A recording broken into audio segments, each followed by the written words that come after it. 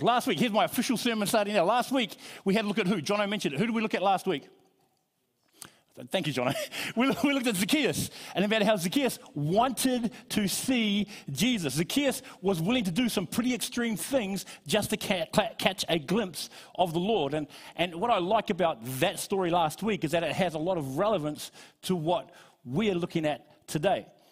Because it's the Lord emphasizing a reality that we all want, again, that we're all willing to do when we want something specific.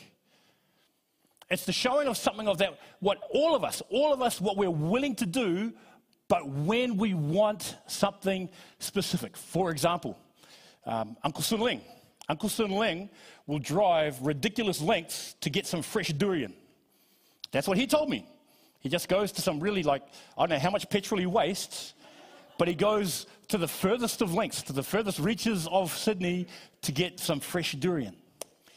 You have Jono, the person who was cheering today, Jono, who, for what he calls joy, runs hundreds of kilometers to run in a race that's just 42 kilometers. Or you have, say, like Brad, who gets up the earliest hours before the sun even rises to stand on the side of the ocean with a fishing rod and catch nothing.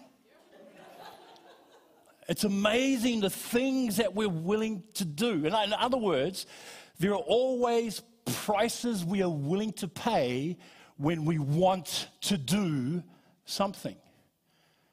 For example, Exodus 33:11, you have Joshua who wants to stay in the tabernacle and never leave. He stays there day and night. He wanted to do that. You have Jonah who wanted to run away from God's call and plan for his life in Jonah chapter 1, verse 2. Or like we looked at last week in Luke 19, you have Zacchaeus who wanted to see Jesus, and so he climbed a tree.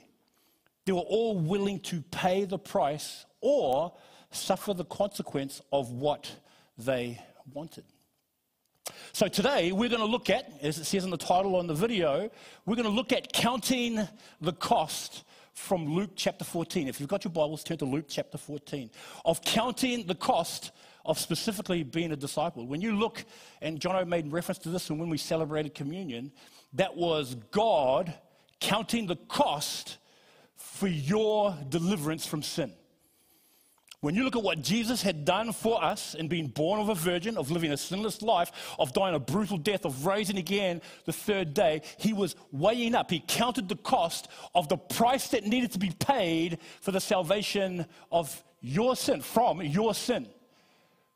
The fact that we were in darkness and condemned to hell, the cost that would pay for him to free us from that condemnation. See, he counted the cost. And when you look at Luke chapter 14, we read from verses 25 to 35, well, what then is the cost for us being a disciple, of us being a follower of Jesus? I heard one preacher say it this way. He said, salvation is free, but it costs you your life. Salvation is free, but it costs you your life. Just read with me before I open in prayer. Read with me, starting off in verse 25. It says, large crowds were traveling with Jesus, and turning to them, he said, stop there for a second. One of the most common occurrences that took place in Jesus' ministry was the gathering of people.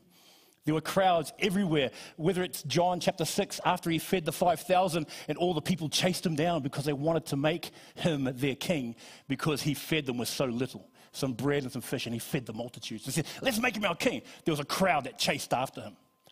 You have the crowds, I think it's in Luke chapter 5, where this house was just so packed that 4 friends had to climb on top of a roof, tear up the roof to let their paralyzed friend down because there were so many people there. There were crowds just surrounding them all the time. You have all these crowds continually, and whatever their motive is, whatever their reason for being there, whether they legitimately wanted to know Jesus or whether they're just seeing what they could get, there were always people around. And so Jesus, I guess you could say, he thins them out. Jesus confronts them. Jesus challenges them. And so in verse 26, we read this. If anyone comes to me and does not hate father and mother, wife and children, brothers and sisters, yes, even their own life. Such a person cannot be my disciple. And whoever does not carry their cross and follow me cannot be my disciple. Suppose one of you wants to build a tower. Won't you first sit down and estimate the cost to see if you have enough money to complete it? For if you lay the foundation and are not able to finish it, everyone who sees it will ridicule you, saying, this person began to build and wasn't able to finish. Or, verse 31, suppose a king is about to go to war against another king. Won't he first sit down and consider whether he is able with 10,000 men to oppose the one coming against him with 20,000? If he is not able, he will send a delegation while the other is still a long way off and will ask for terms of peace. In the same way, those of you who do not give up everything, you cannot be my disciple. Salt is good, verse 34, but if it loses its saltiness, how can it be made salty again? It is fit neither for the soil nor for the manure pile, it is thrown out. Whoever has ears to hear, let them hear. Let's pray. Father, I pray you give us open ears to hear what you have to say to us. We thank you for the cost that you paid in the sending of your Son so that we might have life through his death, so that we might have reconciliation with you through his resurrection, that we might be made new by your Spirit as we trust in you and what you have done for us. I pray this morning as we look at this passage, you will speak to us. As always, Lord, that you'll meet us where we're at and that you'll reveal to us the greatness of who you are so that we, Lord, would enter into this journey of walking with you with open eyes and with willing hands. Speak to us now in Jesus' name. Amen. Counting the cost. Counting the cost. Have you met people that are sort of like really, they often count their pennies? They count their pennies. And there's nothing wrong with it. I think that's very good, very wise with your money. But you count your pennies. You always count your cost, regardless, whatever it might be, of how you want to utilize the resources that you have. Sometimes, though, counting the cost has this added benefit. Counting the cost helps you to let go. We're going to look at three things about counting the cost. And the first thing counting the cost does, it helps you to let go. You read in 26 and 27, there's this really confronting, I'm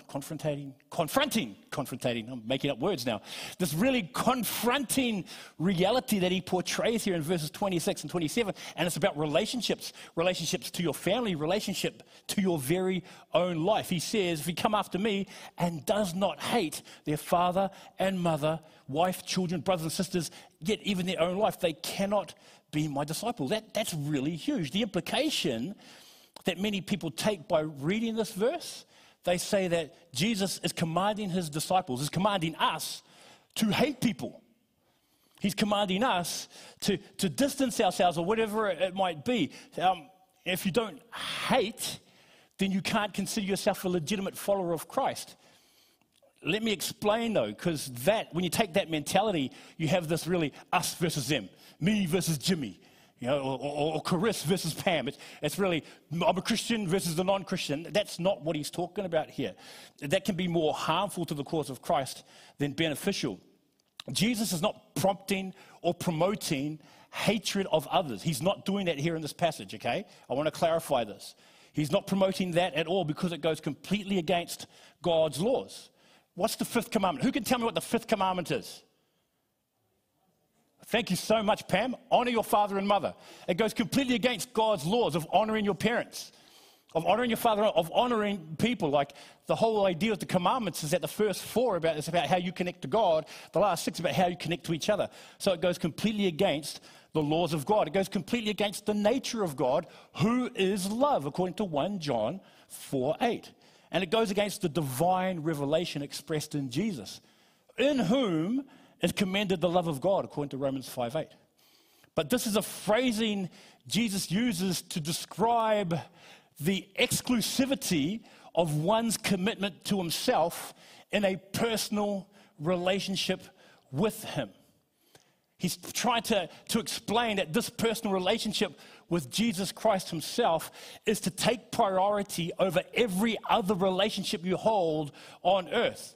It's like marriage. Jimmy, how long have you been married for? 10-ish years. 10-ish. All right. Okay, so he's been married 10-ish years. In his vows, Jimmy made the claim and the vow and the covenant before God, before all of us, and to his wife, that he is going to be exclusively hers. And every other relationship he shares, it's not that he doesn't love other people or doesn't love his parents, but he is exclusively his wife's now.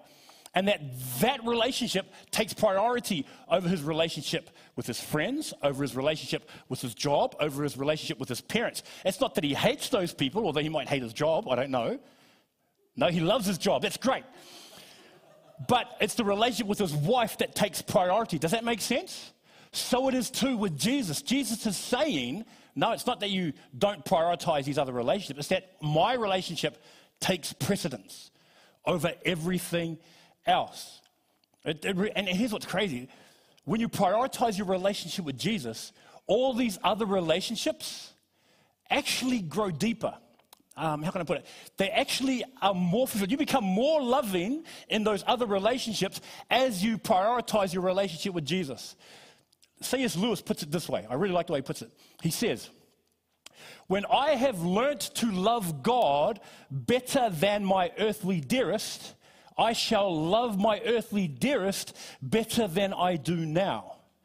Insofar that as I learn to love my earthly dearest at the expense of God and instead of God, I shall be moving towards the state in which I shall not love my earthly dearest at all.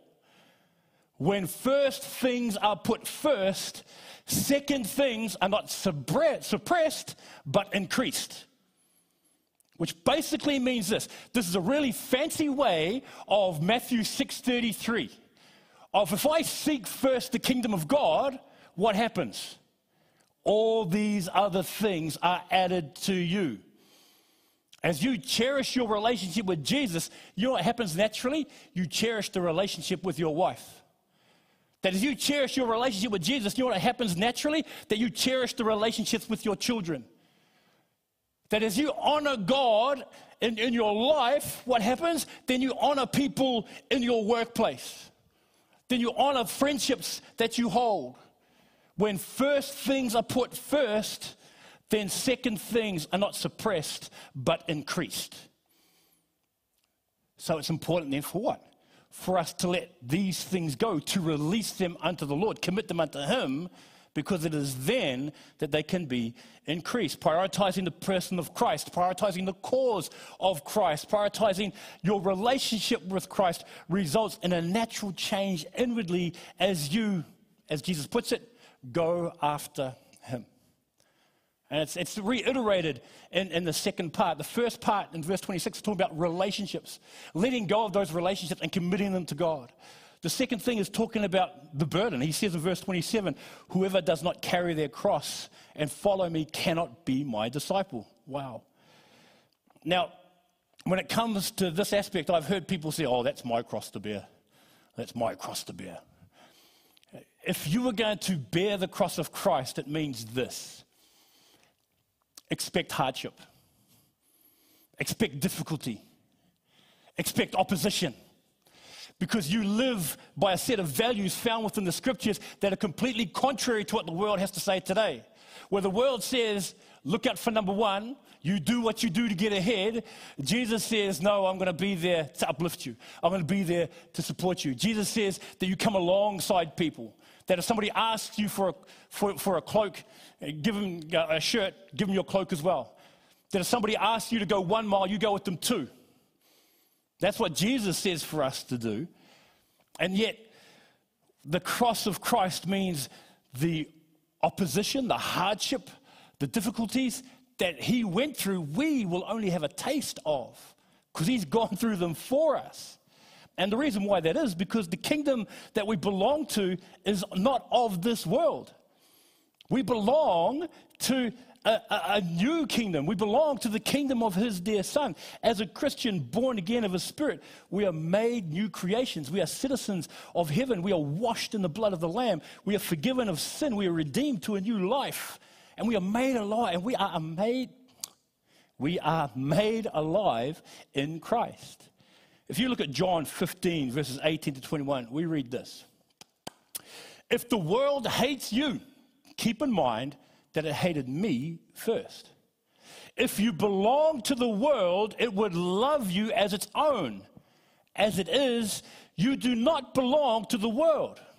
But I have chosen you out of the world. That is why the world hates you. Remember I told you, a servant is not greater than his master. If they persecuted me, they will persecute you also. If they obeyed my teaching, they will obey yours also. They will treat you this way because of my name, for they do not know the one who sent me. You see, letting go is about releasing relationships to the Lord.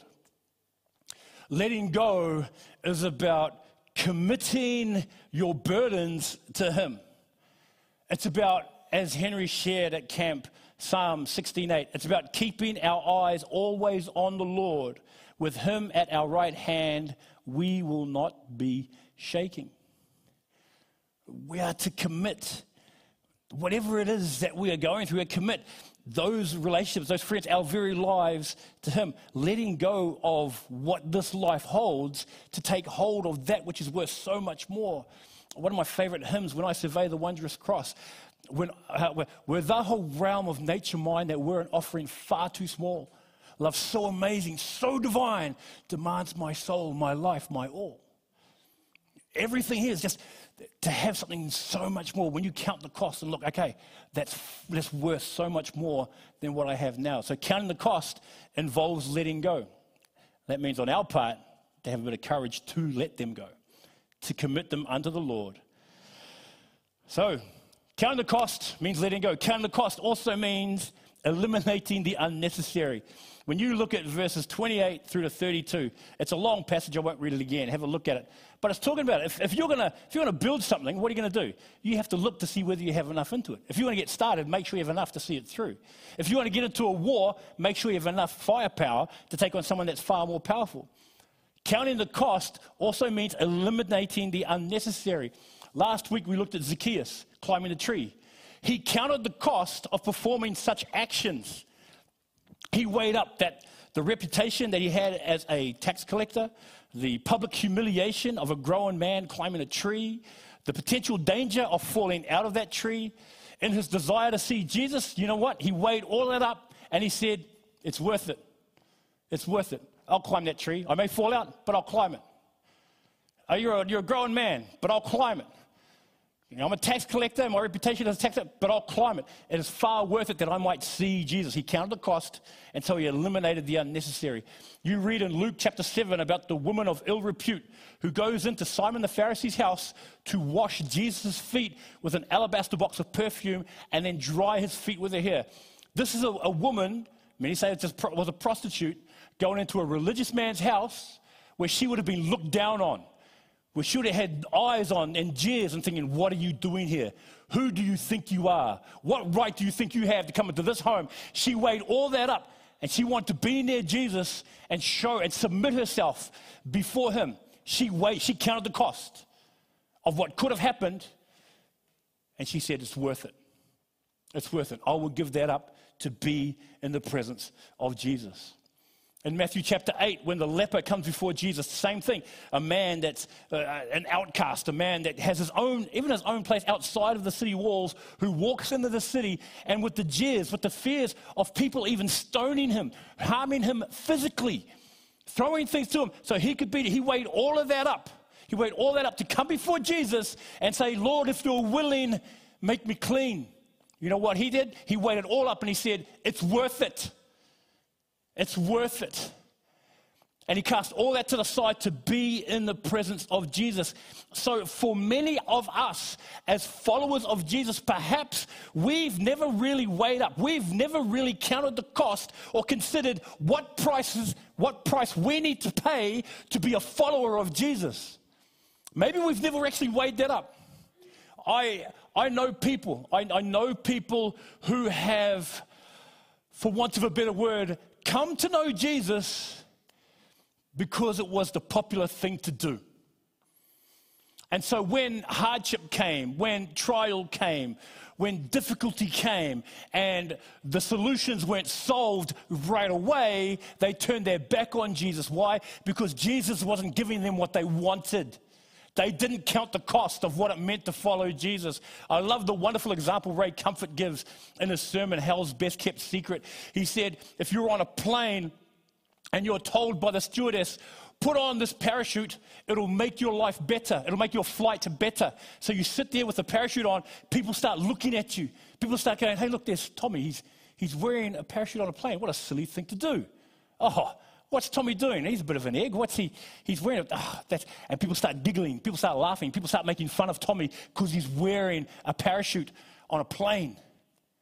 Why? Because he got told the parachute would improve his flight. But if the stewardess goes to Tommy and says, Tommy, put on this parachute because we are going into turbulence, we may crash, you'll need this to jump out of the plane and survive. So he'll put it on. When people sit there and start making fun of him, look at Tommy. He's wearing a parachute. What an idiot. Sorry, I know you're not an idiot, bro. But what an idiot. Oh, what a fool. He doesn't care. You know why he doesn't care? Because he didn't put on the parachute for a safe flight or an enjoyable flight. He put on the parachute to save his life. And so he'll put up with he weighed it up. He weighed up the cost. It's either versus a life that will be saved or a life that is comfortable. And a lot of people look at Jesus that way. They look at Jesus as being, he's going to give me a good life. They look at Jesus and say, I'm going to be comfortable. He's going to solve all my problems. That I won't have any hardships. And then when people start making fun of you for being a follower of Jesus, then you're like, oh, wow, okay, I didn't receive that blessing or that comfort or whatever it is. But Jesus isn't there. Like what one preacher said, Jesus did not come into the world to make bad people good, but to make dead people alive. That's why he came. He came to deliver us from sin. So when those things do arise, which they're bound to do, when they've never considered that following Jesus might not end up in earthly success. It might not end up having physical needs met, or it might not even have a life free of hardship. So when those things do occur, which they are bound to do, people haven't counted the cost of what it actually means to be a disciple of Jesus. And then they turn their back or end up falling away from him. One guy, Jesus is not about behavior modification. He's not here about giving you a happy life. Jesus came into the world to, as in Luke 19:10, he came to seek and save the lost. He came to make alive those people who were dead in their trespasses and sins, and to redeem a people enslaved to their sinful nature from sin's condemnation. But remember, this is when you're a disciple of Jesus. He makes this point in verse 26, okay? He makes this point of saying, if any man come to me. In the fact that we're coming to him, we are making the choice to submit and to humble ourselves before him and to the standards and to the calling of what being a disciple is. Okay? That's what we're... But it's not about... I was talking with a brother about this yesterday. It's not about us trying harder. It's not about us, if I do this and I work harder at this, then I can achieve this. It's not about that. But it is about effort, putting in the right effort. There's a really fine line here. This guy, Richard Foster, like I said, I recommend this book to everybody, Life with God. He puts it this way: all the disciplines are permeated by the enabling grace of God. When he says disciplines, he's talking about Bible reading, prayer, fellowship, etc., okay? The spiritual disciplines. So they're permeated by the enabling grace of God. But do not misunderstand, there are things for us to do. Daily grace never means inaction or total passivity. We will encounter multiple moments of decision where we must say yes to God's wills and yes to God's ways. It's not about us working harder, but rather, as 2 Peter chapter 1, verse 5 says, about us making the effort to add to our faith goodness, and to goodness knowledge, and to knowledge self-control, and to self-control perseverance, to perseverance godliness, and to godliness mutual affection, and to mutual affection love. We make the effort to add to those things in our relationship with Jesus as we look to follow him. And as we look to follow him, what happens? You eliminate those things that are unnecessary. It's like, I'm sorry I keep picking on Jono. It's like when Jono does run in his marathon, and we look at that in Hebrews chapter 12. Yeah, about laying aside every weight and the things that so easily entangles us. It's about laying those things out so we can run effectively, so that we can run well. Run without hindrance, that we're not entangled in those things. That's what counting the cost means. Counting the cost means that there are stuff. My wife is great at budgets. She's great at budgets. I'm terrible at sticking to budgets. But she'll have a look. We'll sit down and we'll look at things together, and she'll say, okay, well, we need to eliminate this, eliminate this, eliminate this. All right, then we'll do that. And that's what we do. So we weigh things up as to what things we can do, what things we can't, and we get rid of those things that are unnecessary in order for us to achieve that goal. So it is with our relationship with Jesus. If we are a disciple of Jesus, we're like, okay, then weighing up those things, this is conducive to my relationship with Jesus. This will benefit me in my walk with him. This won't. Binge watching my Netflix show, that's not really helpful. Listening to worship music, I find that beneficial. Hanging out with those guys that I know will tempt me in certain ways, I really shouldn't do that. But maybe fellowshipping with a brother here, that'll be beneficial to me. It's about weighing those things that are conducive, that would help you in your relationship with him. As a parent, as a grandparent, as an employee somewhere, whatever it might be. But it means counting the cost, means having a look at things practically. And so when you put your hand to the plow, you're not one of these guys that are looking back. Okay? So, counting the cost means letting go. Counting the cost also means eliminating the unnecessary.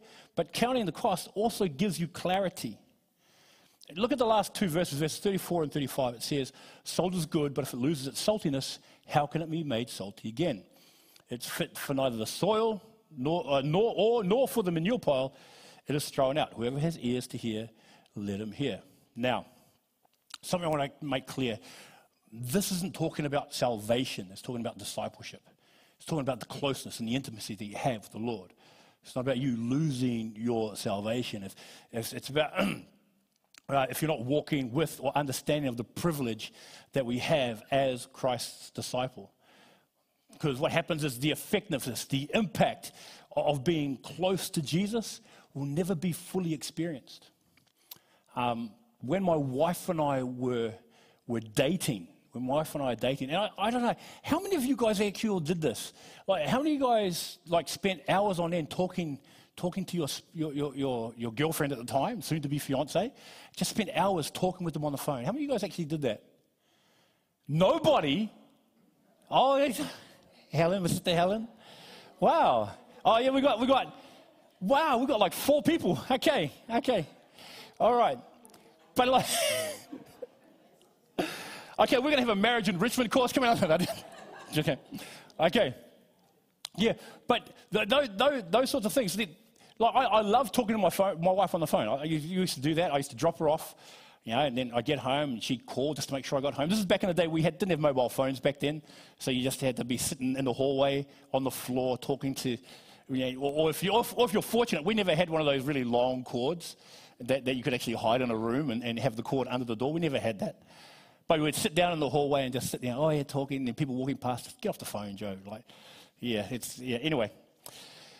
So, I enjoyed those moments.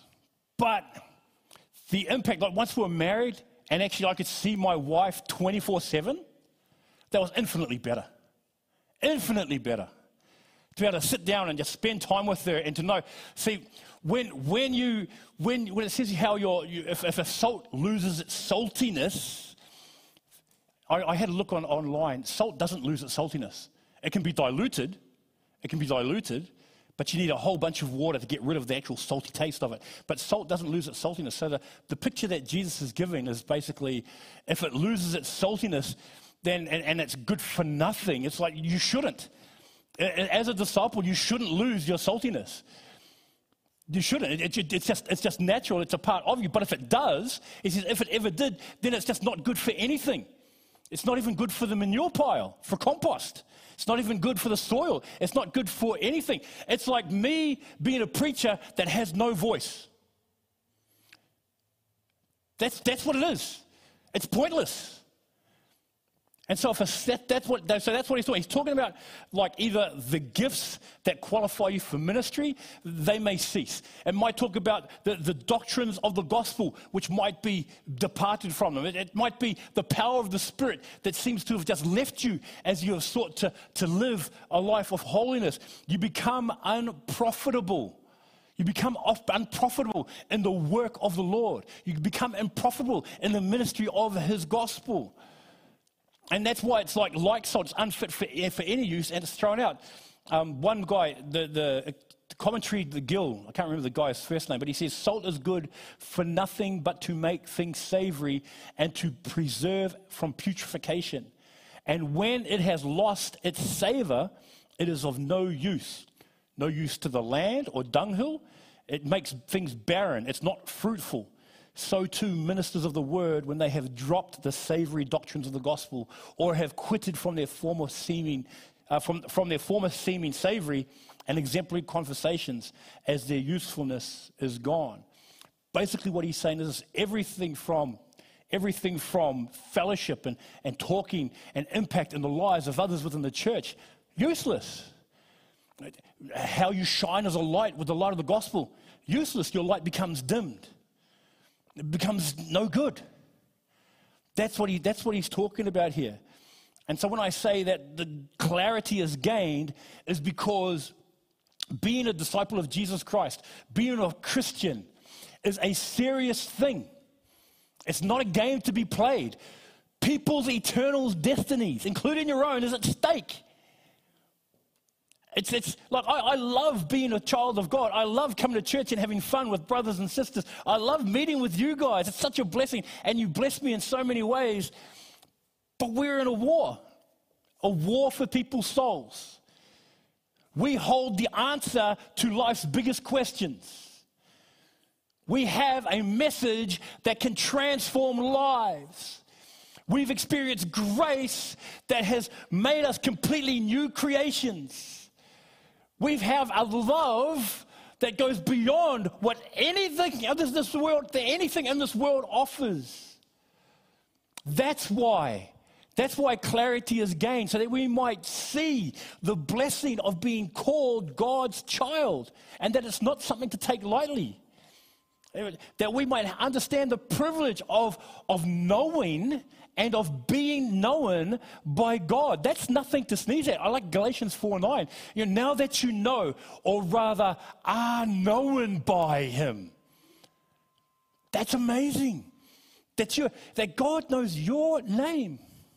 The position that we've been granted to enter into God's throne room and talk with the Creator of the universe, that's mind-blowing. That you've got the ear of God Himself to talk to Him and pour out your heart and ask Him for help.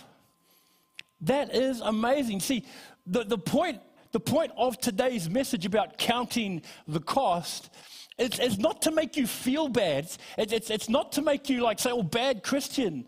It's not to fill you with information and sit there and say, well, I know this, that, and the other. No, I want you to know that God, in His love for you, desires you to be His disciple because of that connection that He established with you in Jesus Christ. That's something that He cherishes, and that's something He wants you to cherish. It's something that He wants you to experience. It's something that He wants you to go deeper in. That's what He desires.